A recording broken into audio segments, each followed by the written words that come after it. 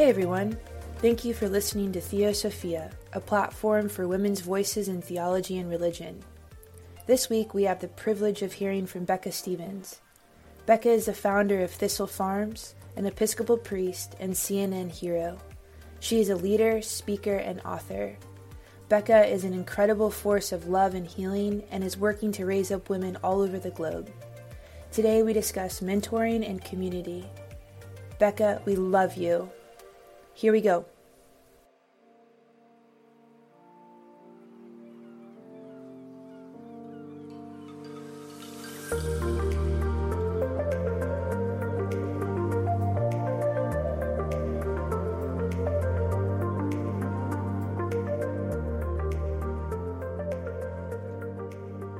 I have the privilege to be talking with Becca Stevens this morning. And Becca and I have been friends, and Becca, you are a mentor of my life, for a few years now. And so, hi, and welcome on the show. Thank you for having me. I'm so glad to be connecting with you again, Kelsey. It's a joy for me. Yeah, I miss you very much. And it was a joy to Nashville misses you. Nashville Yeah. misses you. And I know you're doing great work out there in California. I know Sarah's doing great work. But you guys, your handiwork is still being felt. I mean, whether it's in the young adult group or just justice issues folks are working on, your name comes up all the time. Well, thank you, Becca. And, you and your ministry and, all that you are in the world continues to have a huge impact on both Sarah and I. And so it's a joy to get to sit down for a few minutes and hear from you. And, your presence is both, on the feet on the ground and also, across social media and all things virtual. And, last week, I mean, you're all over the world, girl. But last week I was looking at your Instagram, and there's this beautiful photo of you when you were first ordained, a little over 25 years ago. And some of your commentary underneath the photo really struck me because, you talk about feeling longing and hope and really the first seeds of your dream of living into a loving community. And you share, your deep gratitude for people along the journey and along the way who you say forgave your mistakes and helped you to form communities that you're now finding a home place in, like Thistle Farms and St. Augustine's and Larkspur and the Center for Contemplative Justice. And you continue to have just this incredible healing impact on the world. And so I'm curious if you would be willing to share, who are those people that had the impact on your life that helped shape you and who you are today? I think all of us who are going through the spiritual journey that we're on, our mentors are probably both people we encounter and then kind of saints that we read about and stories that are passed down to us. So I would say I have all of that. I remember in divinity school over at Vanderbilt, where you graduated from.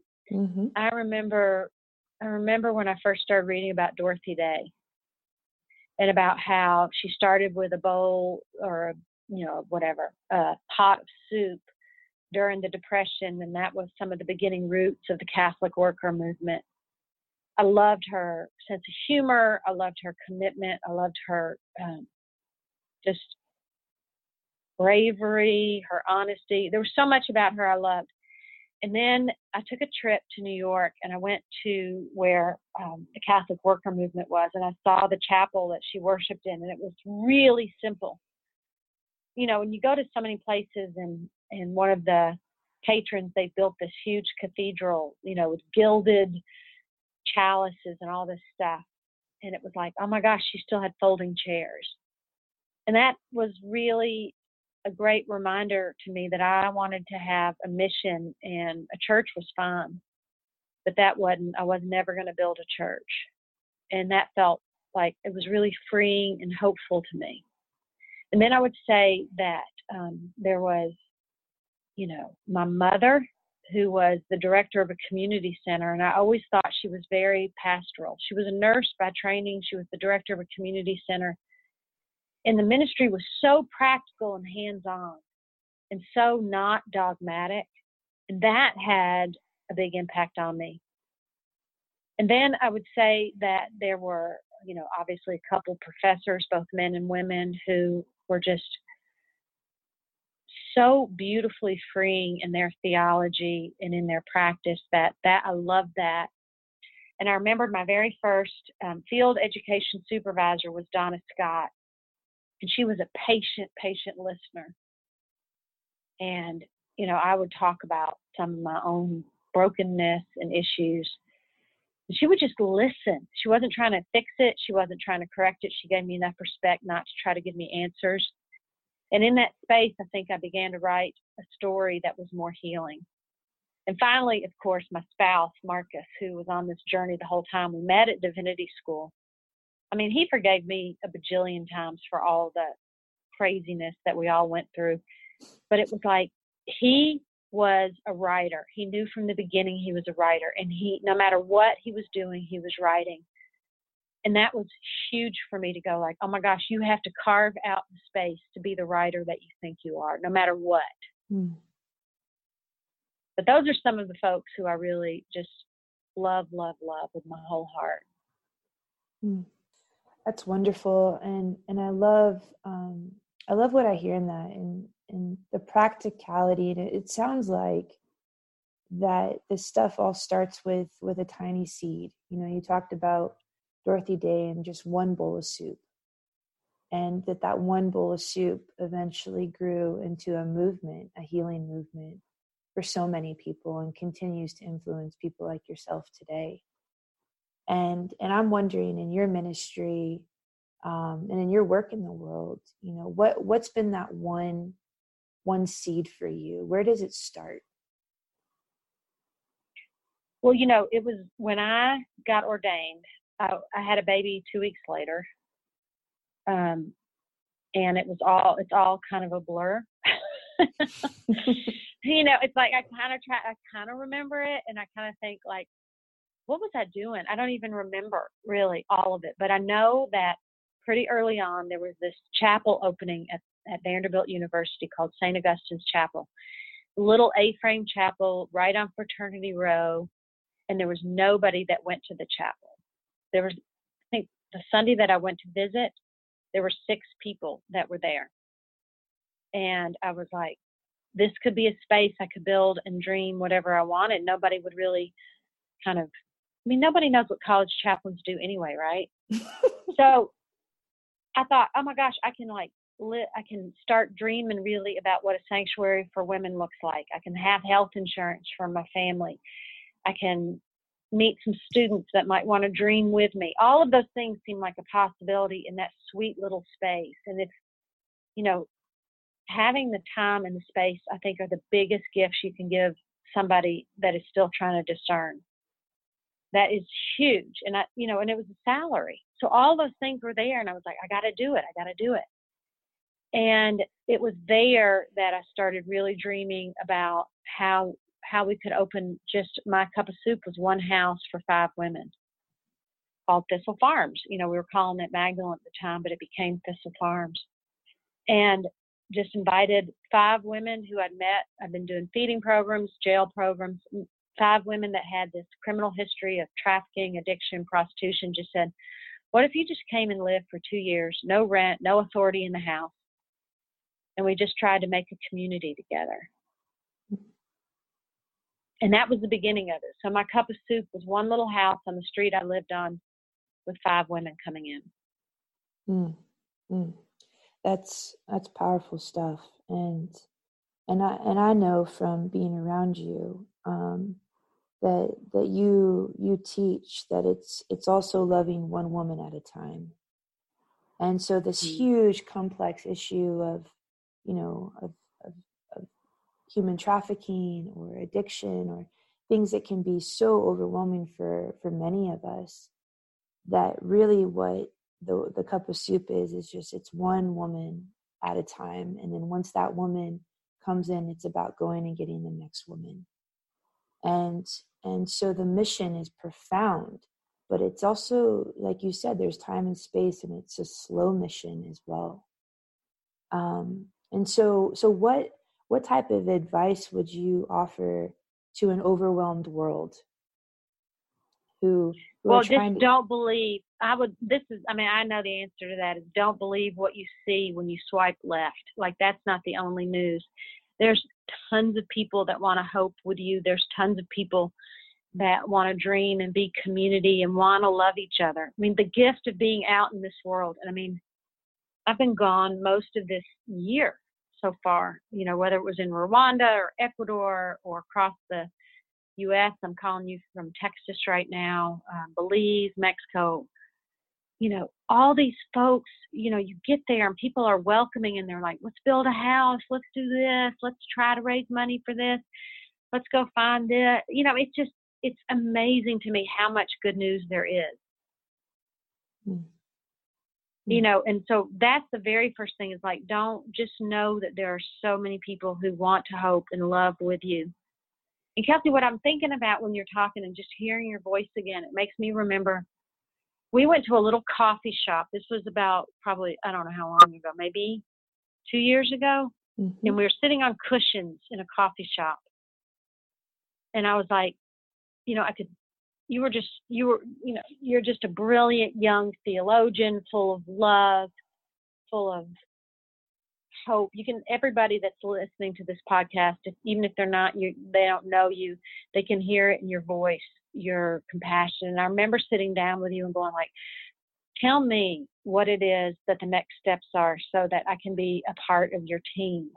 Mm. And that's what I think. I don't think people need mentors who say, okay, here's the answer and here's the 4 steps of theology that will fulfill your life. I think people need that have all those gifts in them. It's just a team that says, we're for you. Mm. That's right. I remember that coffee shop conversation with you like it was yesterday. And we had our cups of tea and we were lounging. I think we were sitting on the ground with a bunch of pillows around us. And and it was just this beautiful moment because you're right. It's organic and it's relational, right? And that's exactly what you asked is just you. I remember you asking me, what do you love and what's your dream? And I talked with you for like an hour, and then you listened patiently. And at the end of that hour, you said, okay, how can I join you in this? What do you need? And it was just this incredible moment for me with you and seeing what loving mentorship really feels like. And from that conversation, our young adult ministry really came into the next phase. And now it's like busting at the seams, and you offered the space to me as one of the mentors of my life to be able to have the freedom to try some stuff on and make some mistakes and learn along the way. One of my favorite moments with you is being in the chapel and coming into the Episcopal Church later in life. And I think it was Good Friday or something. And I blew out the wrong candle. And you just kind of quietly were like, just go back into the sacristy and relight it because we don't blow that candle out. And it was just this moment of it's like the reserved sacraments or something. Yeah, I do remember that. It was something like, you really are not supposed to mess this up on this day. And I totally messed it up. And you just kind of looked at me and we giggled. And I was like, all right, I'll just go make it right. So, but that's what I hear what you're talking about, Becca, is loving mentorship. That's also mutual, that we're in it together and that we're teammates on this journey. Yeah. It's got to be like, especially I believe for young women exploring theology and ministry, it's like find the people who are for you and remember that this journey it's a non-competitive journey. It's not a sport. And I know for you that resonates because competitive sports, but it's like, oh my God, there's room for all of us to explore together and be for each other, and not tear each other down before we even, I don't know.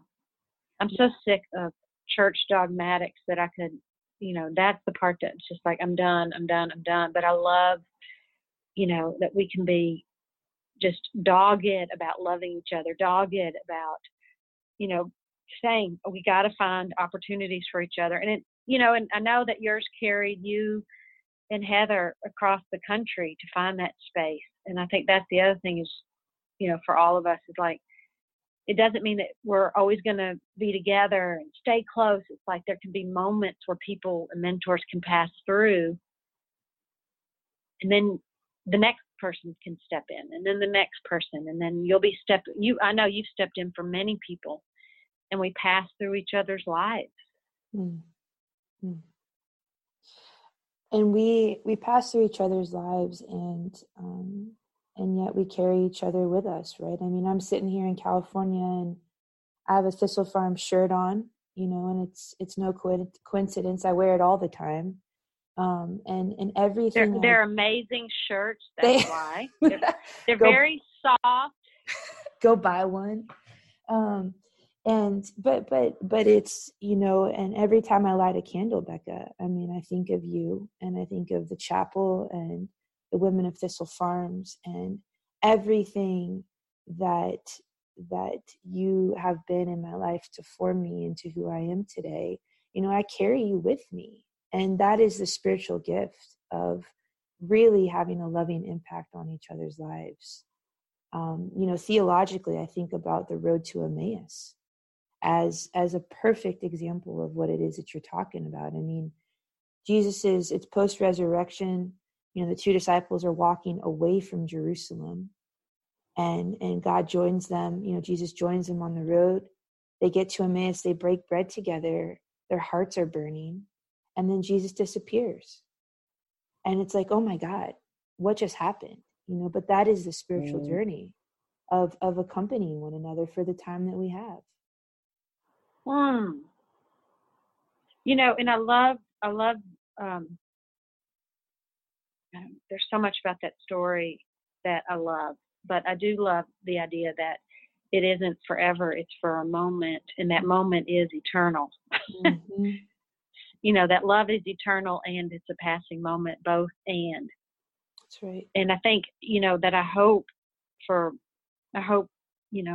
as you are mentoring, and I know you are, other people on their theological, spiritual paths, that, we always find our place in that story somewhere, whether it's in the road to Emmaus or whether it's the story after that where, Jesus says to Peter, feed my sheep, feed my sheep, feed my sheep. And it says, I'll pull you in places you don't even know you want to go.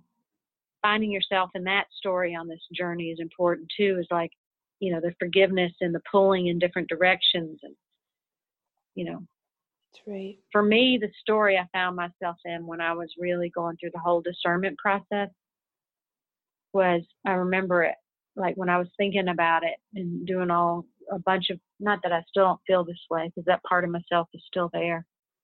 But I remember what I saw myself was like sitting on the hillside in the story of the feeding of the 5,000.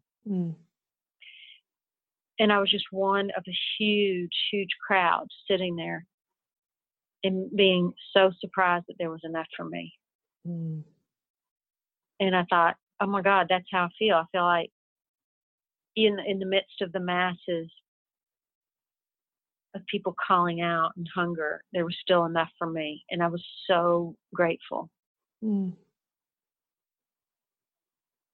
It's beautiful. Like, I'll take it. Yeah. Well, it's true. It's beautiful. And, that gratitude that you carry and the abundance that I hear, that's something that I've watched you continue to give away over and over and over again.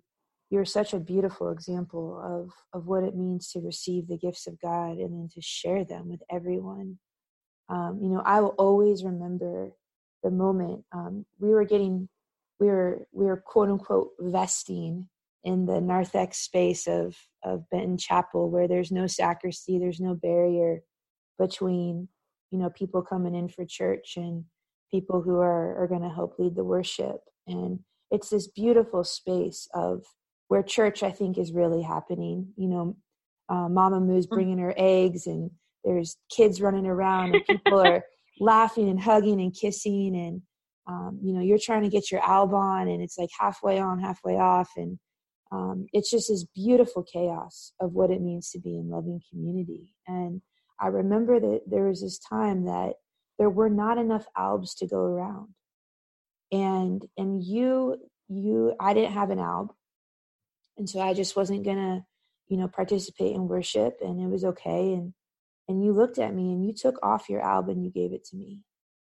And you said, it's all right. I can just wear my stole. And I'll always remember that moment of you sharing such a sacred, meaningful object in our church with me, but literally divesting yourself of the very gift that you've been given. And I'll just always remember that moment as that's what leadership looks like. And that's what it means to be a Christian in the world, is to give the gifts back out that we've been given. Wow, I feel like I need to send you an album or something. I don't remember that, but I'm happy to send you like a couple albums if you still don't have one. That is like nothing. I would give you anything. But that's I would. And I know you need would. Money? Yeah, I'll send you a list of things I need later. So that's what I would want from that. I'm so glad that happened though. And I never even thought about the fact that, you know, I know we don't have a sacristy in there and it's always kind of chaotic, but I love that the idea that that's a good thing, not like a hard thing. No, it's how we frame stuff, right? Yep. It is how we frame it. And our perspective, you know, really matters on it. And I just see that like that, it's like holy chaos, you know, before church. And we're all sort of trying to rush to get lined up at the right time to go in, you know, and the hymns have already started and you know, we're still having conversation. But that is real and that is authentic, and it creates that space that you were talking about earlier, to be able to discern and to show up exactly as we are, you know, and I think we need more of that. I do too. And I love that. I really am grateful that you and Sarah came through the chapel about the same time. Yeah. And that you both are these beautiful theologians spreading the good news of God's just, lavish love in this world. And, you know, it's not that we have to have everything figured out. It's not that we have to know exactly what it is we believe, but when we can remember stuff like a closet as a holy ground, you know, we're going to be pretty grateful, and we're going to be okay if we can all keep just going back out and trying to love the world. I mean, our theology will come if we can do the loving part.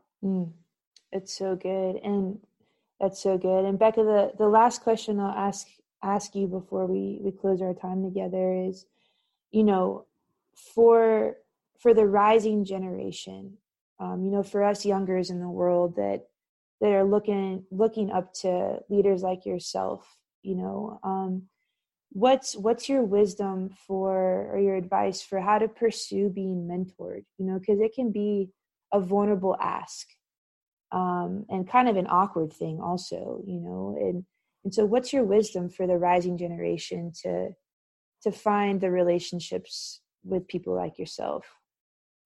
I don't know that I've ever mentored anybody that's asked me to be their mentor. It's true. Because they'd be like going, I don't know, that's a lot of pressure. Yeah. But, you know, I mean, so I'm not sure I'm the best person to answer that, but I will say that the church needs the rising generation of new theologians, and, you know, seeking friendship out and relationship out is the way to go, I think. To say, you were willing to work alongside me and be a part of that. And that helps if you're doing, to me, common work bonds people faster than anything. Like, I don't want to sit in a room once a week doing a formal mentorship, because then I think, oh my gosh, the pressure to be wise is too much. And I got nothing. But if we are working side by side on, prison ministry, getting food together for the, folks coming in who are staying, who don't have houses in the chapel, or on our Thistle Farms, gift cards for youth, we're writing out cards. All of a sudden, you begin to share stories, and then I'm invested and want to go like, okay, I need to help her on the next step. Let's go. Let's do this. That works good for me, but I don't know how other people work. That sounds pretty darn good to me too. Which is why I'm so grateful to be in this work with you, Becca. I love you. Thank you so much. Come home soon. I will. You and Heather have to come visit soon. We will. We'll be back. Y'all can come stay at our house. Sounds like a plan, and I'll make you that list of things that I need and send it to you. Perfect. Love. Love you, Becca. Talk to you soon. Bye.